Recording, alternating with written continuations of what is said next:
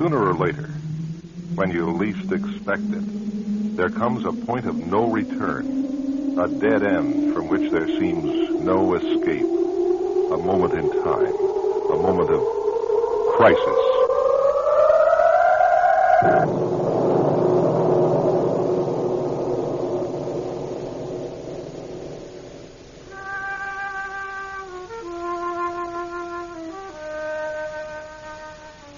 It's a time when every respectable middle-class American home had a parlor, and every parlor had a piano, usually an upright, and a child who took from a lady down the street.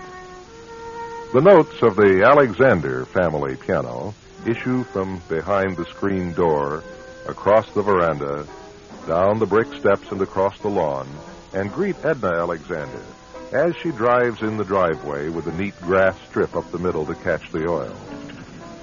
She sits in the car a moment, drinking in the tranquil sound of her daughter Charlene practicing, grateful to be back in the world of the sane.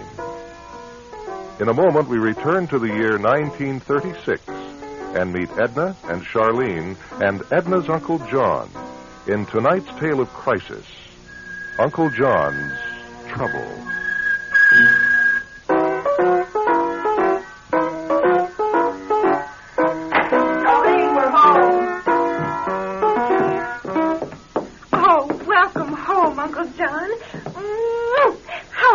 Hi. Give me your suitcase, Mom. You take the paper bag. It's got his pajamas. You look good. Hi. You got the suitcase out in the car, and then this orderly comes rushing out. Oh, you forgot your pajamas, Mr. Buckman. I could have died. I just simply could have died. Your room's all ready for you, Uncle John. Good. What's for dinner? They starve him. Mama's homemade beef stock soup. Now, what do you think of that? Eh? It's beef and vegetable soup. Oh, good.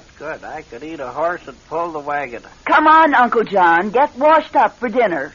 Righto. Oh, let me sit down for a second. Oh, was it terrible, Mama? Oh, they don't let you really see in, don't you know? But the ones they let wander around, well, let's not go into it. The important thing is we have him back with us. Did you see Dr. Roundtree? Oh, yes, he was there. Had to sign his withdrawal. Well, he said Uncle John is perfectly harmless and that if he doesn't start getting those illusions again... Delusions. What? Delusions? Delusions. Well, if he doesn't get them again, he won't have to come back. Of course, if we could keep him at home, it wouldn't matter. No one else would know but us. Oh, that's hopeless. Well, we'll see. Do you think he's better? I don't know. He's so deaf I can hardly talk and drive at the same time. I have to screech at him so. He looked happy. Well, he does look happy. Well, he's happy to be back with his loved ones. After all, we're all he has.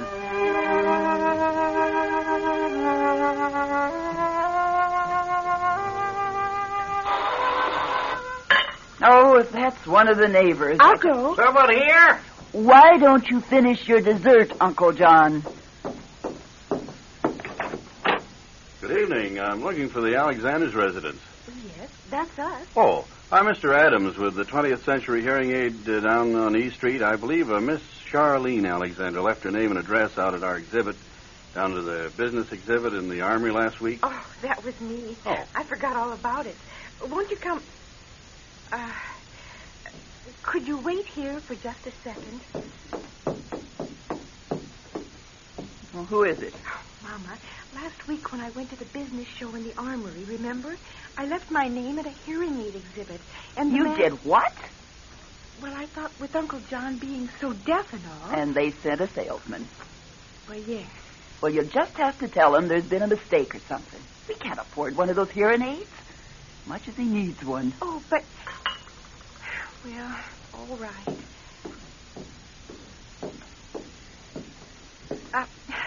I'm sorry, but I guess we're not interested right now. I see. Well, may I just get some information for our files? Well... No obligation. Well, okay. The name of the person with the hearing problem? Well, it's my uncle. Actually, my great-uncle, John Buckman. Buckman. B-U-C-K... M-A-N. Uh-huh. And his address? Oh, he lives here with us. Oh, I see. Now, you see, we offer a free hearing aid test right here in the home. No obligation whatsoever. Well, but you see, I don't think we'd be buying one right now. I carry all my testing equipment right here in this case, you see. You mean you have it right here? That's right. You know, Miss Alexander, I'd like to just congratulate you, if I may. Not many young people as thoughtful of their elders as you are. You must love your great uncle very much to have gone out of your way to inquire about something that would help him enjoy life so much more, even if he doesn't get a chance to hear it again. Well, I... Come on in. You can set up your apparatus in the parlor. I'll go get Uncle John.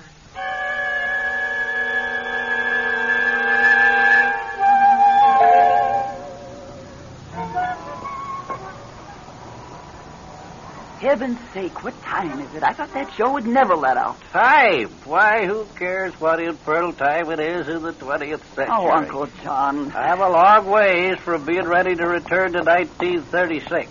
Did you like the movie, Uncle John? I was spellbound, captivated. Do you have any notion of what it was like to sit there in that lovely theater and hear old Captain Bligh hollering at Mr. Christian, and the water scud by and the birds on that island, and you hating Charles Lawton, worst every minute. There, Mama. See? The hearing aid was exactly the right thing. The only thing is popcorn. Popcorn? Sounds louder than the soundtrack. Come on, in here. Come on right in here. You want to go into pools this time of night? Certainly. I'm buying. Well, might as well spend all the money in one night. Come on, and 3 double chocolate sodas isn't going to break us. Oh, wow. The head cheese is on the premises himself. Good evening, Mr. Poole. Well, hello, folks. Come on in. Say, Mr. Buckman, been some little time, hasn't it? Glad you're back. A counter or a booth? 3 at the bar, innkeeper. Uncle John, please. Ladies don't sit at the counter. Up you go, Edna. Really? Up you go there, Charlene. Say, Mr. Poole, should the proprietor be home counting his gold by this time of night? May should be, but one of the soda jerks took sick just before the movie crowd come in. We saw the movie ourselves. Oh? Yes, everything was first class, except the newsreel. What was wrong with the newsreel? Just a waste of time, that's all. Yeah, these days you can get all the news on the radio, 6 o'clock. That's not what I mean. All this campaign stuff. Roosevelt says this. Landon says that. Why, Alf Landon may as well go back to husking corn. Oh? How's that, Mr. Buckman? Oh, come on and order what you're going to have. I'd be mighty interested in your political views, Mr. Buckman. Ain't my views. Just the way it's going to be. Franklin D. Roosevelt is going to lick the pants off of Alf Landon in November, period. You think so, huh? I know so. Well, where do you get your inside information? Out at that nut house? Come on, Charlene. We're leaving, Uncle John. Oh, no offense, ladies. I just happen to be the Republican precinct chairman, and I'm naturally interested to hear his... Well, nobody's saying it isn't a fine thing to back the man of your choice. I'm just saying it's a lost cause. Roosevelt will run right over it. Oh, come on, Uncle John. I'll have 3 double chocolate sodas, Mr. Poole. Coming up. Honestly, Uncle John, you know how strong Mr. Poole is in the party. It's a wonder you come right in and first thing pick a fight with him. And you are not distinguishing between opinion and fact. Mr. Landon's ignominious defeat is not my opinion. It is a fact. The election's not till November, Uncle John. Wait, so never mind. All right. Let's change the subject. Say something else. You remember that newsreel picture about the big German airship? The Hindenburg? We studied all about that in high school last month. Yeah, well, don't go for no rides on it. Why not? She's a goner. Oh, for heaven's sake. What do you mean? Honey, one of these nights, that big old gas bag is going to explode. Uncle John, no one can predict the future. All right. You just wait. Just wait.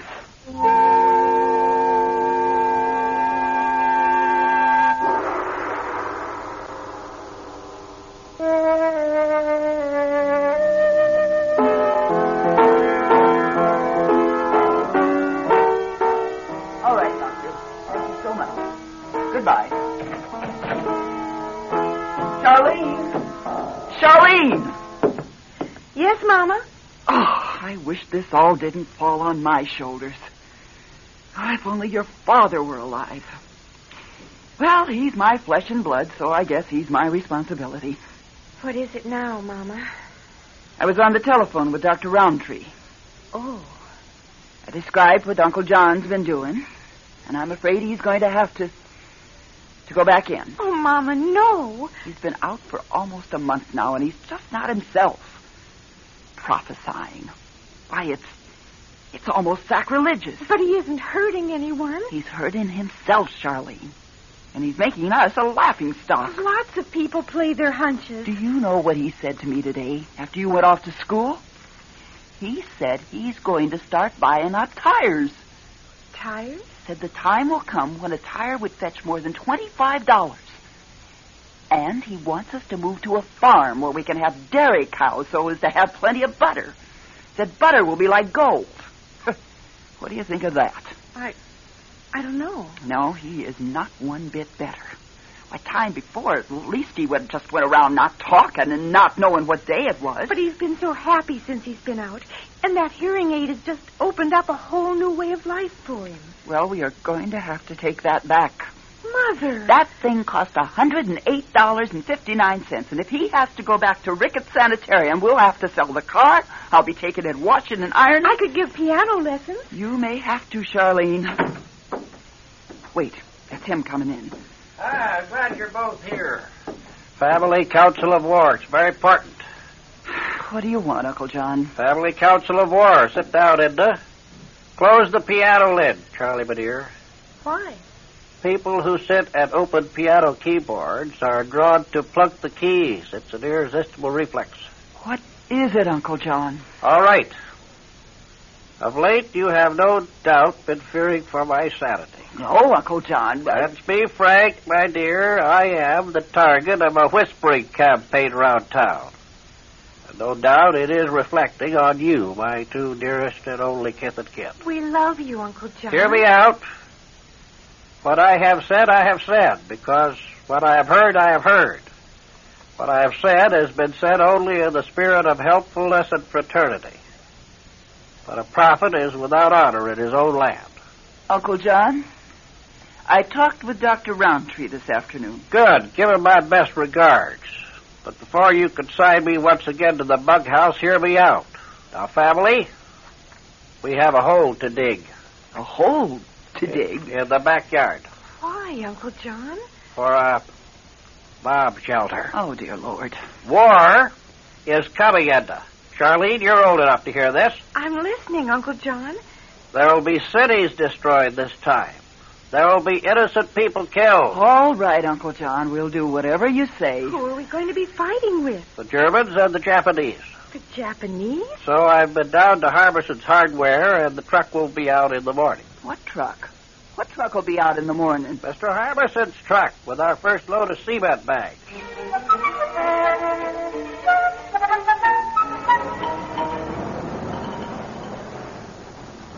You've just got to see it our way, Mr. Adams. Well, believe me, I do see it your way, Mrs. Alexander. They won't let him wear a hearing aid in the institution.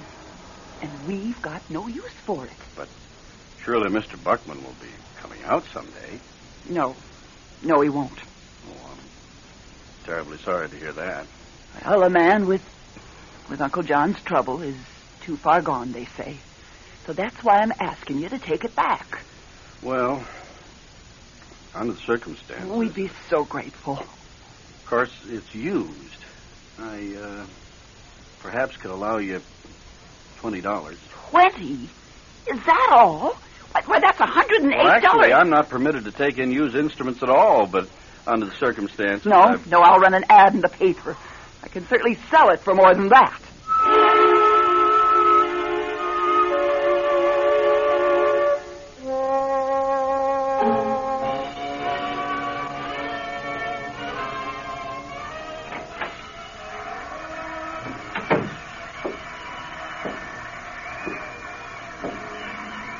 Mama, is that you? Did you hear the election news? Uncle John was right. Roosevelt won by a landslide. Maybe Uncle John really knew. Mama? What is it? I've just been to the doctor's. Uncle John is dead. Dead? How could he be? They were giving him those electric shock treatments, and he had a heart attack. Oh,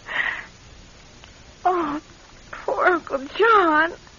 I've been just driving around in the rain for an hour thinking. And you know what, Charlene? It's best. How can you say that? The poor man would never be right again. We loved him and took care of him, and he loved us. But there was something wrong in his head, and everything was tried. The Lord took him, and it was a mercy. Now, that's what I believe.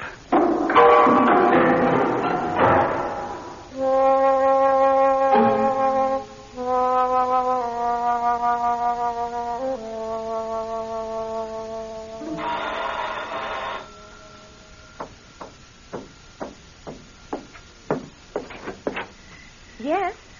Oh, hello. Miss Alexander, you remember me, Mr. Adams, 20th Century Hearing Center? Of course. Come on in. Thank you. Lovely spring evening. Just out for a walk. Found myself in the neighborhood, so I thought I'd stop by. How's your Uncle John? You didn't hear? He passed away last November. Oh, I'm so sorry. Thank you. And your mother? Oh, she's fine. You know, ever since she was in the store last, I've been wanting to see if we couldn't make some kind of arrangement on that instrument. Or did she sell it? Oh, no, she's... Oh, no! Charlene, come here! Oh, my gosh, excuse me, Mr. Adams. It's the Hindenburg. It's exploded at Lakehurst, New Jersey. One of the worst catastrophes in the world. Oh, it's like 400 or 500 feet into the sky, and it's a terrific crash, ladies and gentlemen. The smoke and the flames now. Mother, do you know what I'm remembering? That night last year at Pools after mutiny on the Bounty. I know. Uncle John predicted this, and it's happened. Oh, it's horrible. Excuse me, is everything all right? All right, the Hindenburg's blown up. Well, what are you doing here? You remember Mr. Adams, Mama, from the hearing aid store. Oh, yes. Well, I was just telling your daughter, Mrs. Alexander, that I've been thinking perhaps I could arrange a little more generous allowance on that instrument of Mr. Buckman's. Oh? Well, that's very thoughtful of you, I'm sure. Mama. However, I've decided not to sell it. Oh, is that so? You see, I've been wearing it for 6 months or so. It really works good, Mama says. In fact, it works better than I ever thought it could. So thank you very kindly anyway, Mr. Adams. But no, we're not that hard-pressed. Well, I didn't mean to imply, but, well, I'm happy someone's getting some use out of it. That model's a very fine instrument. Although, you know, the same company has brought out its new 1937 line, and there's some wonderful new improvements. No, thanks all the same. I'll keep this one. Well, fine. I'll leave you to your radio, Mrs. Alexander. Now, if you ever need service, batteries, or that sort of thing, just call me, and I'll be glad to bring them by. I'll see you to the door, Mr. Adams. I heard you mention pools. You know, I'd be pleased to walk you down to pools for an ice cream and such a warm evening.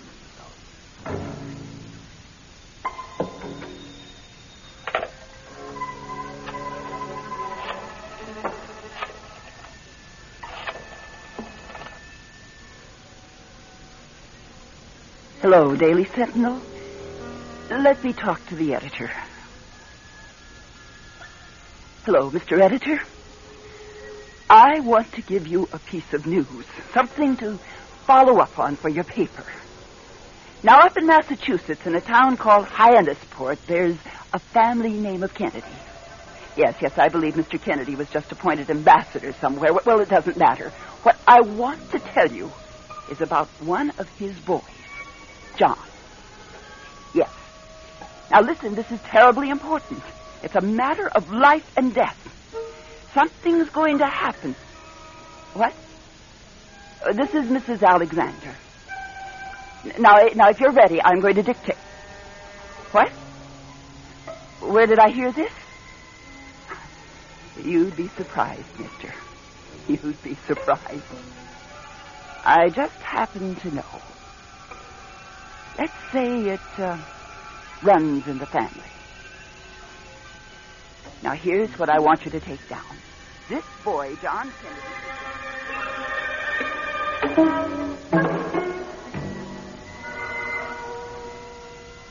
Well, by now, we know the nature of Uncle John's trouble.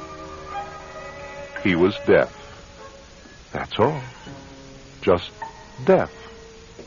But that 1936 model hearing aid, well, now, that's something else. Something else indeed.